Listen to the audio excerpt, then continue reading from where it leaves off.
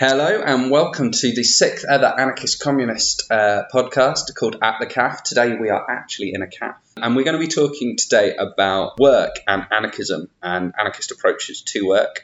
But just before we get started, I want to tell you a little bit about our next podcast, which is going to be on representative democracy and why it doesn't make sense for the working classes in the UK to get involved with the Labour Party. But first of all, I should introduce you all to our guest today. His name is James. He's from Free University and is a member of the Anarchist Research Group. He's a postgraduate researcher and he's going to be talking today about work. I'm going to start with a question about, is it even possible? What's the point talking about the work? Is it possible to imagine a world without it? What do you think, James? That's a very good question, Sam. So certainly a lot of anarchist thinkers throughout history have invited their audiences to imagine a world with much less work quantitatively than we have in it now. The most famous example probably is Peter Kropotkin, Russian anarchist. In The Conquest of Bread, one of his most famous books, he predicts that, quote, an economic system a trifle more enlightened than the one he sees about him would let future generations cry, enough. We have enough coal and bread and raiment, which means clothes. Just rest and consider how best to use our powers and how best to employ our leisure. So Kropotkin is not alone among anarchist thinkers at that time in thinking about a much shorter working day. In practice, based on technology that was available in the last couple of decades of the 1800s when Kropotkin was writing, in practice he anticipated that a working day of about 3 or 4 hours might suffice to provide the whole population with what they would need or want realistically. And across the channel, a lot of American anarchists at the time also agreed with him. A lot of people are aware of anarchists' participation in the 8-hour day movement, the reduction, famous reduction of the working day to 8 hours that occurred around that time through the unfortunate events of the Haymarket Affair. But what not a lot of people may realise is that a lot of the anarchists involved in campaigning for the 8-hour day movement appear to have only thought of 8 hours as a transitional demand to a much, much shorter work day, even today. A good example of that is Lucy Parsons' essay, The Principles of Anarchism, which is about 1905.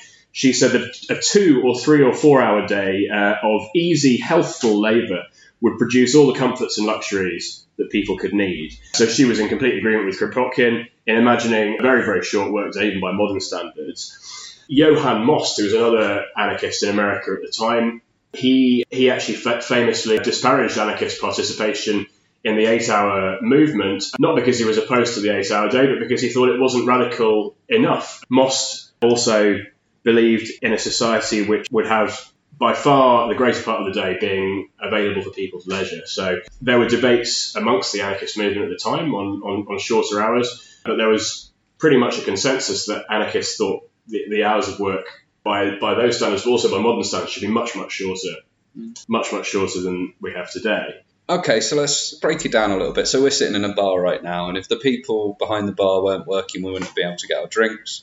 And if the people who go out every day and grow food in the fields didn't do that, would go hungry. So surely work is just a fact of life, isn't it?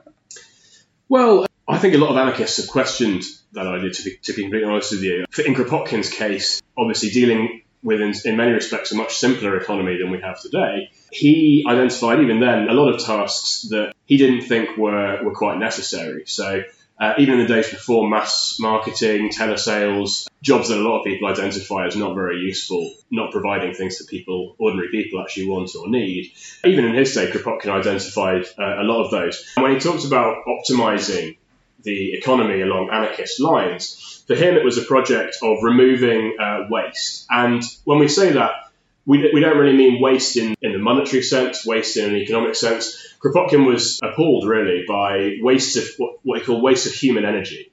So looking all around him at the productive economy in the late 1800s, he could already identify that a lot of people were being required to do jobs that weren't directly contributing to anyone's well-being.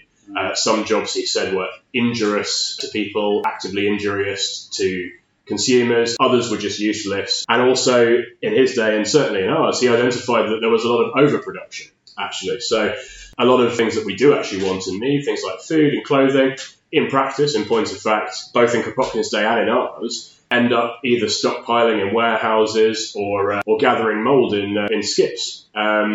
We actually overproduce a lot of the basic commodities that we use on a day-to-day basis. So for Kropotkin, one of the big projects of anarchist economics was actually to streamline the economy to be based around people's needs and wants directly, rather than to have these kind of perverse incentives that would artificially cause people to work very long hours doing things that weren't particularly useful.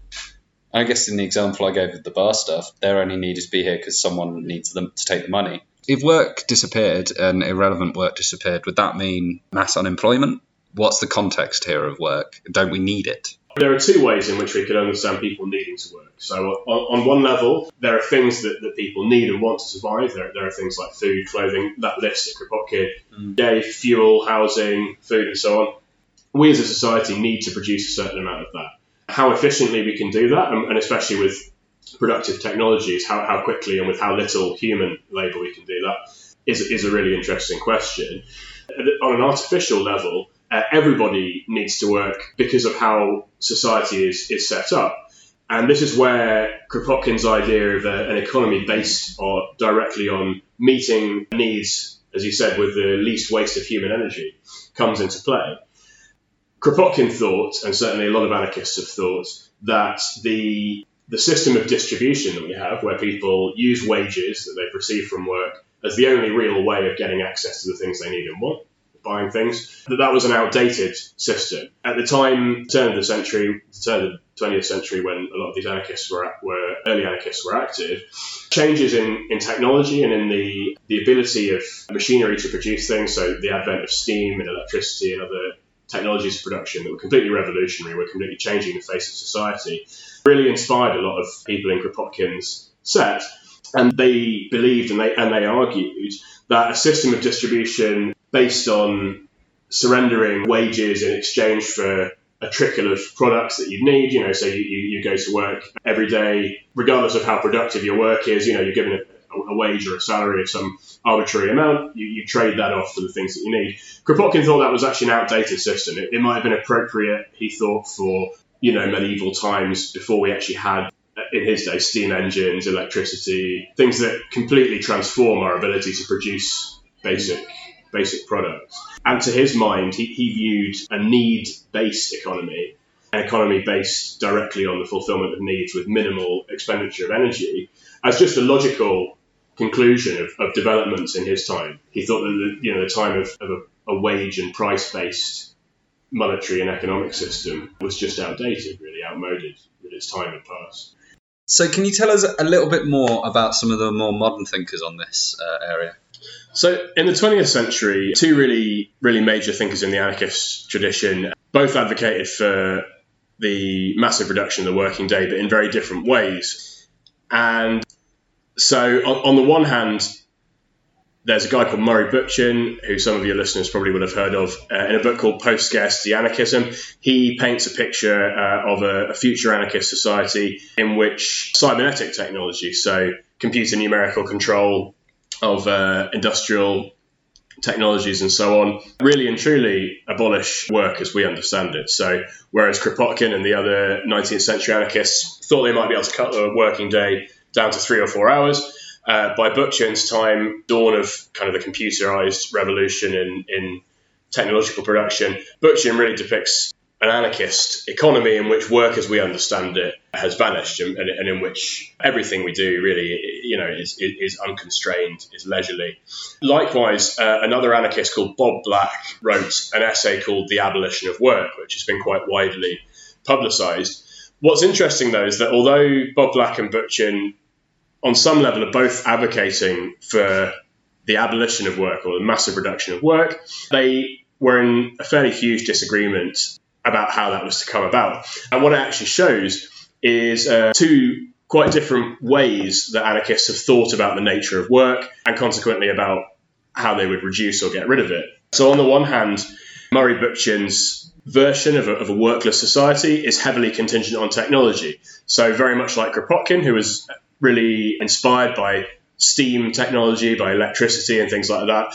Bookchin looks to computer automation as a real basis for what he means when he says to abolish work. So Bookchin and Kropotkin likewise, when they talk about work being eliminated, they literally mean machines will do the work for us, we'll lead lives of leisure, and just consume the products that come out of the machines. So for Bob Black, it's quite a different story. And in The Abolition of Work, this essay that he wrote, he doesn't put quite as much faith in technology, which is quite surprising. So when Black talks about the abolition of work, he's not talking about a kind of robo-utopia in which every human task, productive human task or whatever that we have in the present day is done by machines.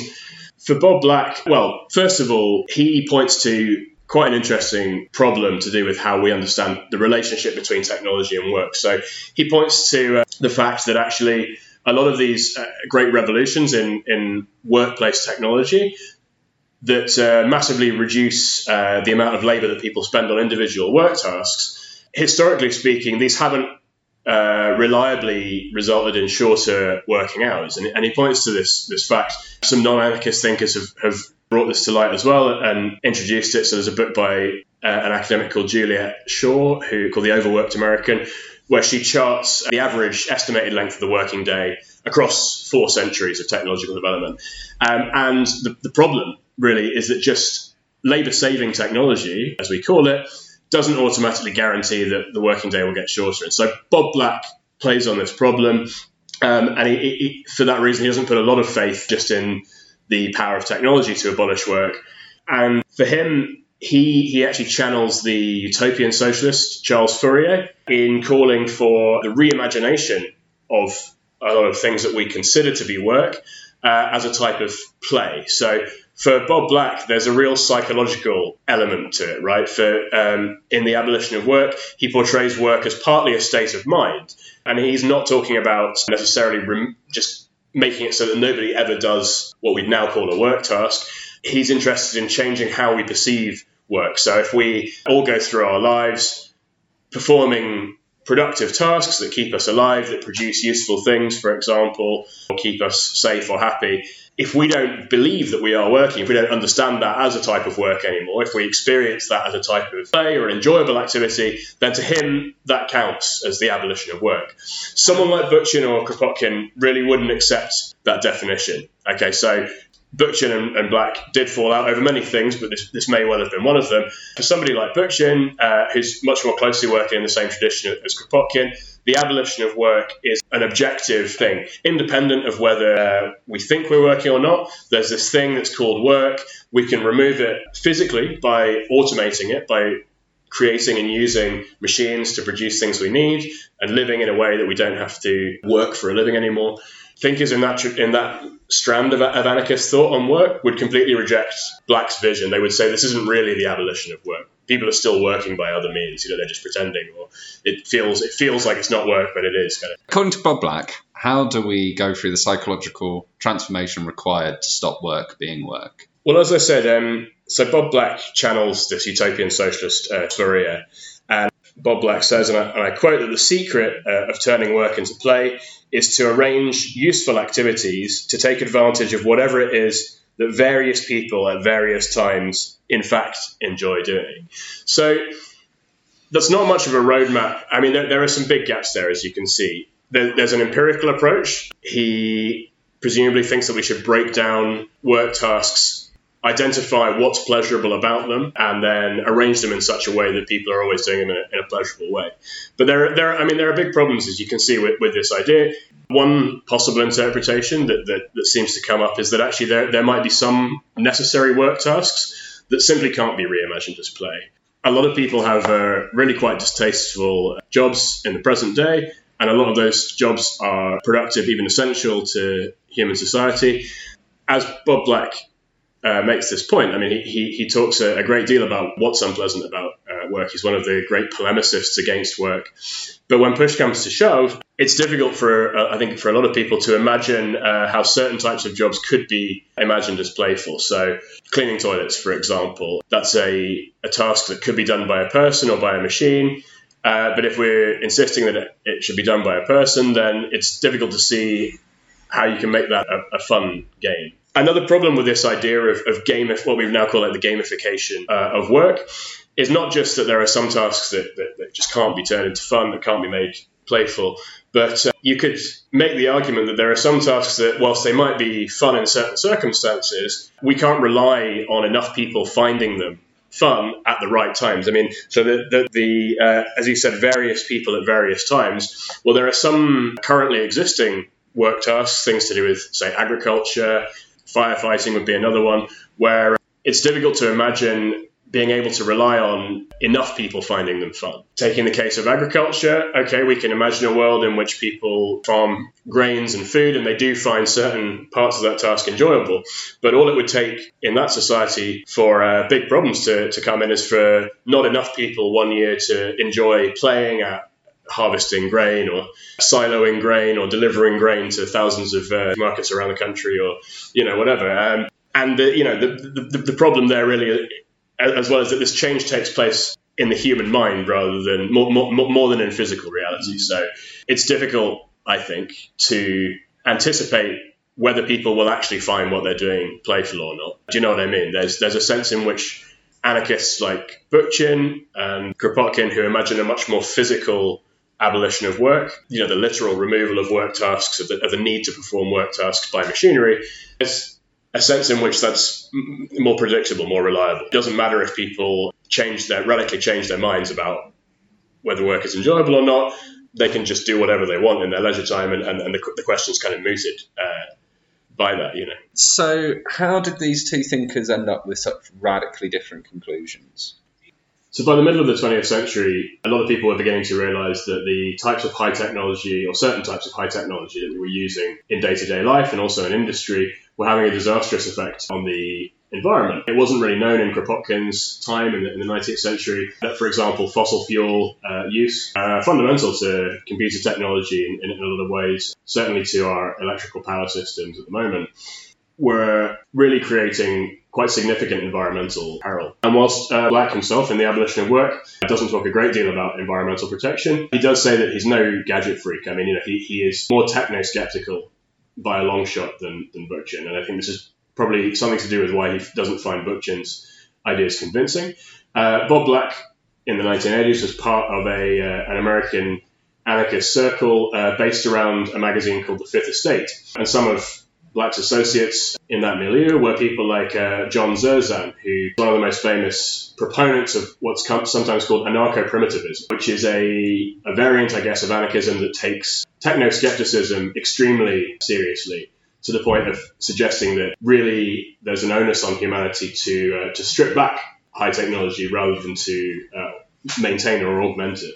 And so whilst Bob Black himself is not necessarily an anarcho-primitivist, these kinds of revelations about environmental protection really factor in to this debate and to a skepticism about whether technology can be used for good, whether it can be purposed by anarchists or by ordinary people, I suppose, to meet their needs without destroying the earth, basically, and without imperiling humanity. And more recently, in terms of, these two thinkers really, I guess, are just examples of general tendencies within anarchism.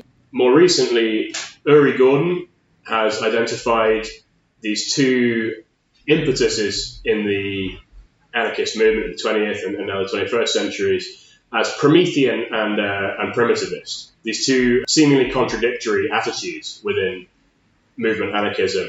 And they have to do with the use of technology. So there's an idea that there are Promethean anarchists based on the nomenclature of the Greek mythical figure Prometheus, who stole fire from the gods in the myth. Promethean anarchists are, generally speaking, those who want to use technology, take technology from capitalism and give it to the people, use it for the common weal, for the common good. And primitivism as a contradictory drive within anarchist thought is this idea that actually modern technology in any sense is ultimately harmful, is not possible to rehabilitate for benign use by human beings. And this is a debate that didn't really exist in 19th century anarchism. It's been influenced obviously by the rise of the environmental movement, by the recognition really that fossil fuel economy is destructive. But within contemporary anarchism, it's led to an increasingly unfavourable perspective on thinkers like Bookchin and Kropotkin in terms of their optimism about the use of technology. So the view that an anarchist economy can be based on the use of high-tech automation, robotics, computer systems, and so on, whilst it's not been outright rejected, it's often been problematized, at least, by people who suggest that Bookchin and perhaps Kropotkin before him were techno-utopians, right? Optimists to a fault about the ability of humans to use technology to use automation technology to abolish work. So to me, it sounds like that there's problems or challenges in both theorists. Does that mean anarchists should give up on trying to abolish work and move on to other issues?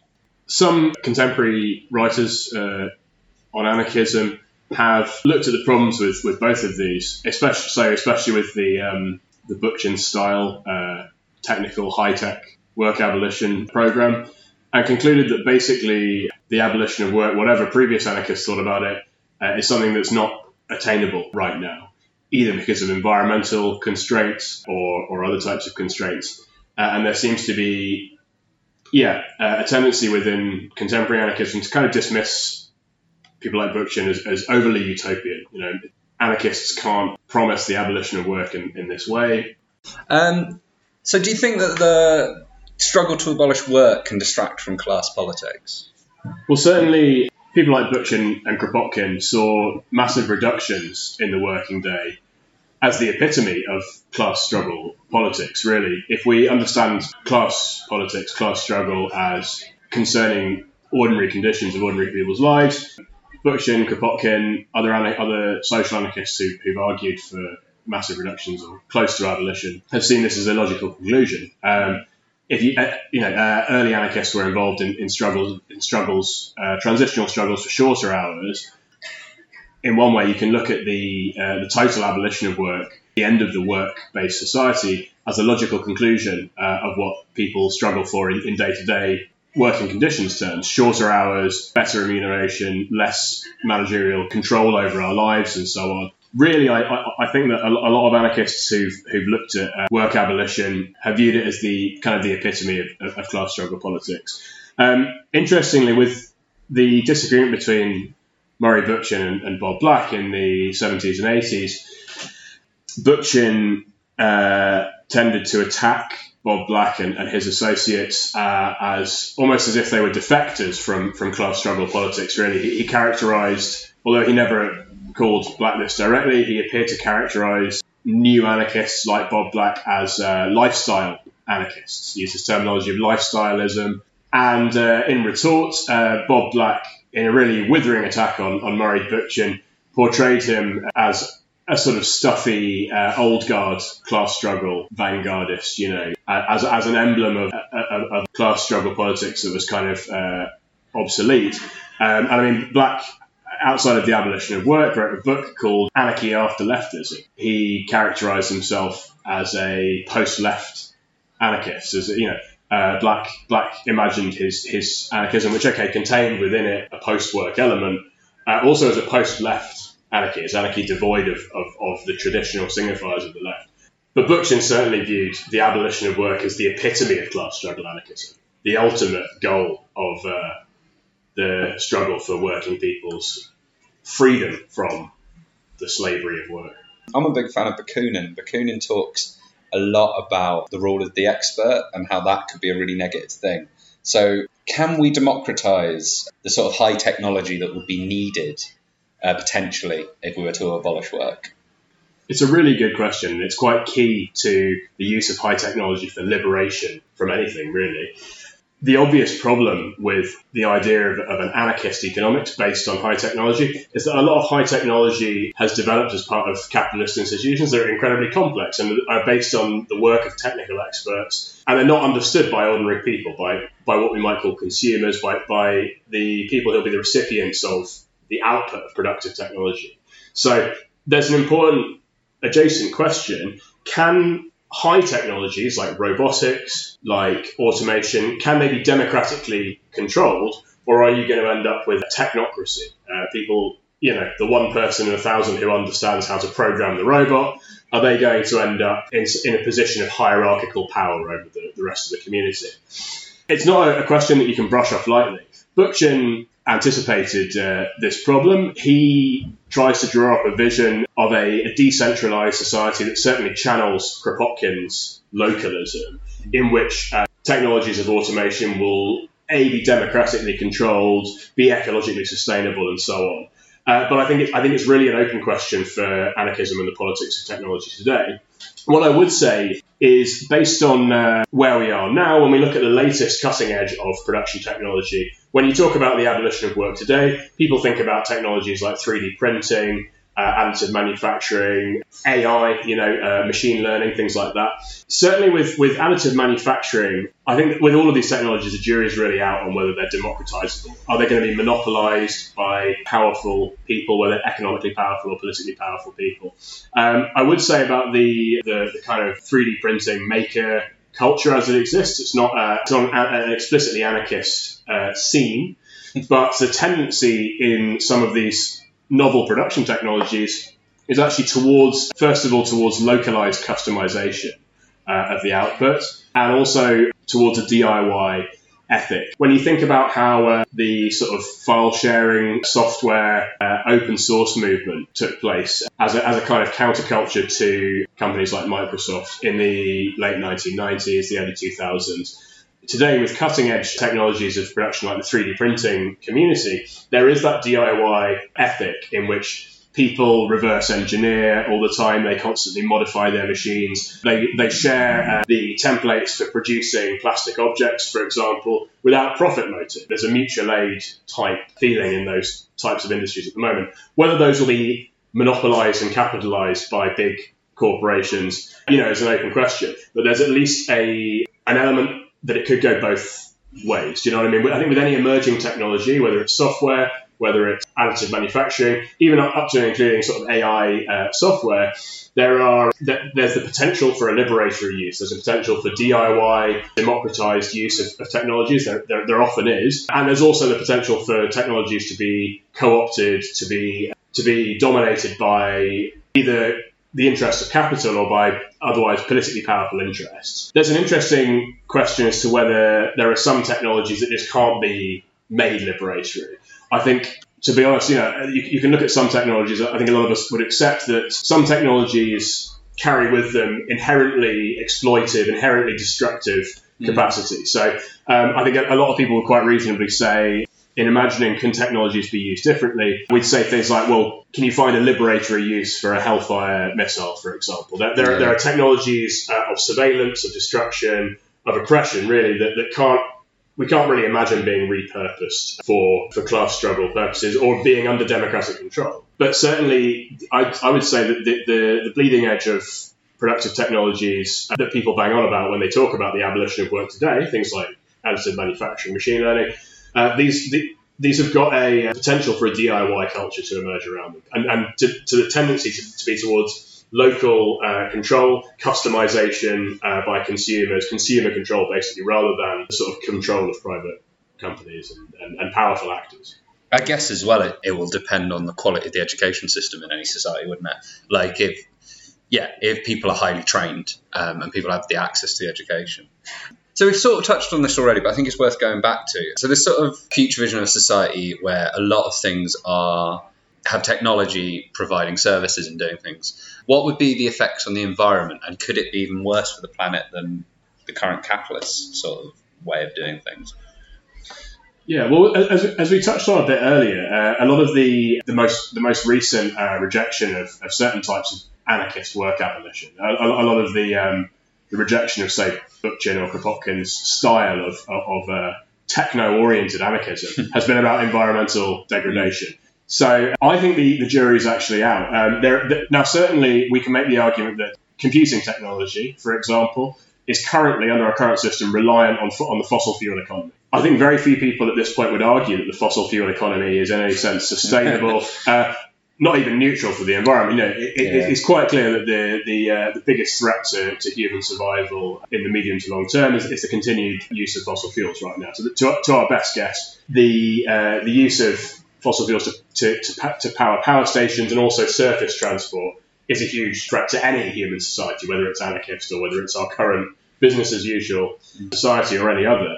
I think that the idea that a workless or very nearly workless society necessarily, because it uses high technology, would destroy the environment needs a bit of critical reevaluation. So on the face of it, we can say that robotics, the technologies of automation, use a lot of the same pollutive, environmentally destructive technologies as home computing, as ICT.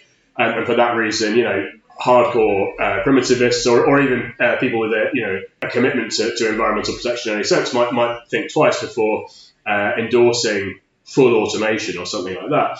I think you've got to look at the environmental costs of the work-based society in factoring this in. So when we try and imagine a society without work, we're imagining a society without commuting. Most anarchists who've thought of a materially work-abolishing society like Bookchin and Kropotkin have imagined a localism that's completely impossible under capitalism. So you look at the current world system of trade, our everyday supermarket shop is based on the premise of shipping goods halfway across the world, right? The transportation of goods and people over enormous distances, almost universally with fossil fuel technology, with cars, but frankly as well with the logistics networks that sustain consumer capitalism as it is now, lorries driving from point A to point B every day, just as a basis of ordinary human consumption. That's the sort of thing that, certainly Murray Bookchin's version of a work-abolished society seems to negate a lot of that. Kropotkin, Bookchin, a lot of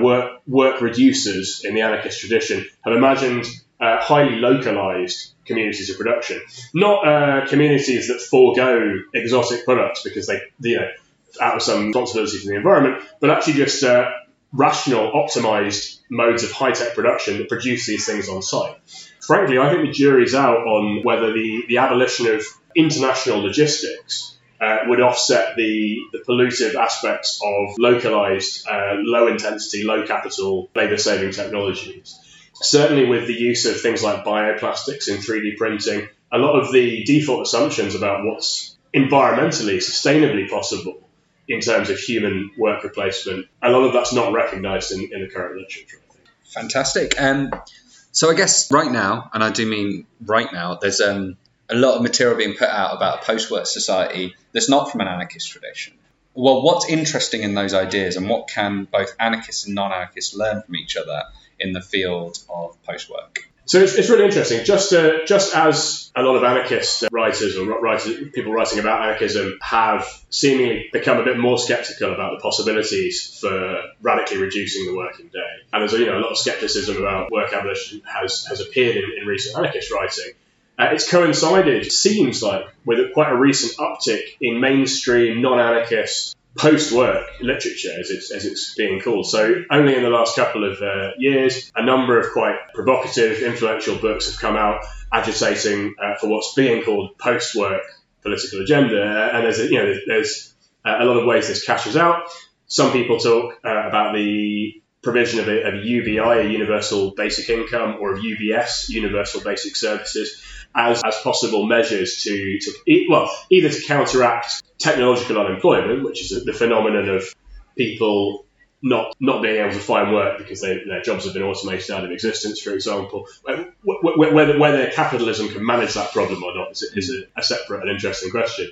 But certainly there's been a resurgence in the political idea that work in some form could be reduced. The TUC, for example, recently came out in explicit support of the 4-day week, although they did say it might take up to 100 years. That was their goal for 2100. So certainly Kropotkin or Bookchin or anyone else in the work abolitionist or massive work reductionist anarchist tradition would see that as a bit of a pessimistic projection. But there is a sense that work reduction is back on the table in mainstream politics, much more than it would have been even 40 years ago. What I think Kropotkin really uniquely brings to the post-work problem, if you can call it that, I think a lot of modern post-work authors, not in the anarchist tradition, could benefit from, is that when you get to the bottom of it, Kropotkin really considers the problem of reducing or even removing large amounts of human work as necessitating a kind of It's almost like the old time and motion studies, but the idea of an anarchist science of need, where human needs are identified in quite a systematic manner, and then there's an entire discipline of study, if you like, just about meeting human needs with the least amount of human work.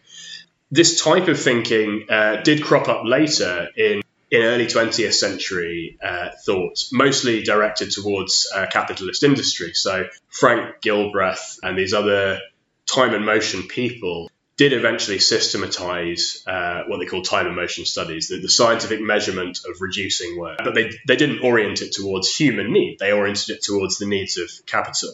Kropotkin, I think, really uniquely develops a similar science, if you can call it that, where he envisions work abolition, work reduction, as being a civil society activity where activists, anarchists, whoever, ordinary people, systematically identify what do they need, what do they want, and then just procedurally design localized, free democratic systems for meeting those needs, optimized systems for meeting those needs. That's something that I think is underdeveloped in current post-work thought, and it especially comes in when we think of the problems of post-work as just a legislative issue that we pass off to a sympathetic government or to private capitalists to innovate on. Kropotkin's version of a science of need, an anarchist science of need, really gets to the heart of localism, direct democratic control of technology, and a lot of the other things that we've talked about in today's session. A theme, I think, that emerges from a lot of contemporary post-work literature is the idea of a workless or much work-reduced society. It's spelt out often in very revolutionary terms, in very inspiring terms, but when push comes to shove, the political imagination that we have in the current period tends to lend itself towards imagining post-work, things like UBI, things like a 4-day week, for example, as traditional policy items for a government to implement. So I think there's a tendency to reach the point where we think about how we optimize society to make best use of new labour-saving technologies, but then we imagine that the way that this has to come about is by gaining the ear of a government in waiting, convincing a government in waiting that post-work, radical work time reduction is a good idea, getting a government elected, and then a government implementing post-work policies by law, by legislation. Don't get me wrong, the introduction of a shorter working week, the introduction of a universal basic income will make a massive impact on ordinary people's lives. But I think what people like Kropotkin really bring to the table in these post-work debates is that the parliamentary route of work abolition is not the only side of the problem. Kropotkin and Bookchin both spent a lot of time trying to imagine the actual technical nuts and bolts of a workless society. What fundamental principles of economy have to be changed, and can these be done directly by ordinary people?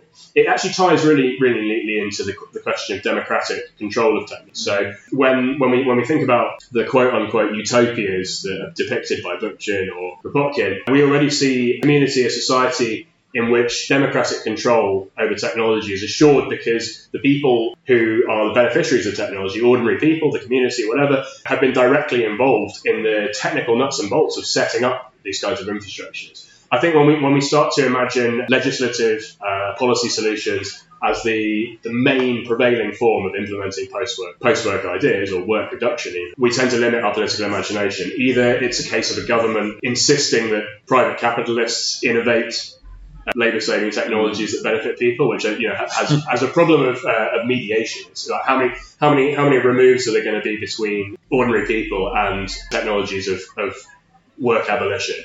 Is it that ordinary people have to get a government to get capitalists to make technology work for the needs of ordinary people? Or can there be a more direct route of DIY innovation, civil society movement, and localised adaptation to labour-saving technology? Absolutely. There was, I can't remember who I was reading, but it was saying that as long as wages are kept low, that's a disincentive to automatise technologies under capitalism. So as long as capitalism keeps the cost of labour down, there's less incentive to industrialise or automatize. Which I just think a lot of the time capitalism holds us back technology. Well, exactly. If the onus of technological innovation is going to stay in the private sector, which is what some versions of UBI type solutions do seem to imply, there's a question of whether there are private sector incentives to ever automate work out of existence. There's a compelling intuition that those incentives don't exist. Certainly, it would take high wages in a certain sector to incentivize labour displacing automation, because capitalists will only invest in technology, for example, labour saving technology. The alternative, i.e. paying people to do menial drudge jobs, isn't cheaper. So it's another problem with mediating the project of reducing our working hours from ordinary people through a sympathetic government and again through the private sector. There are too many removes to kind of guarantee that the use of technology is going to meet ordinary people's needs, is going to meet the expectations of ordinary people. So it's why, in my view, and I think this is what anarchism adds to the debate really, it's why we need to conceptualize the use of labour-saving technology, emancipatory technology, through more direct, unmediated relationships between people and the technology they use. So it's interesting, you sort of touched on this, so you're talking a lot here about the conquest of bread, aren't you, where Kropotkin, and the first time I tried to read that, I gave up, because there's a point where he starts almost suggesting ways that a future society would organise the washing up. So do you think that sometimes post-work can get a touch prescriptive in its visions for a future society? Yeah, well, as it happens, I know exactly what you're talking about. And it turns out The Conquest of Bread is the light reading in terms of the science of need. Kropotkin wrote another book called Fields, Factories and Workshops, or Industry Combined with Agriculture and Brain Work with Manual Work. Nice catchy 19th century title there. Fields, Factories and Workshops goes, in one sense, even more into the boring nuts and bolts of radical work reduction, of radical emancipation is possible. He doesn't suggest that it's going to be exciting to do. In a way, the boring technical aspects of work abolition, they're central to Kropotkin's theory, but I think it's enough to know that they're possible. That it's possible to take human needs, rationally, scientifically determine how we can best meet them, with as little work as possible. And it's not fun to read. It may not be fun to do, but I think Kropotkin's point here was that the outcome of it, an economy based on these kinds of anarchist optimizations, that funnily enough were mirrored by capitalist technicians, just stripped out of the human need element.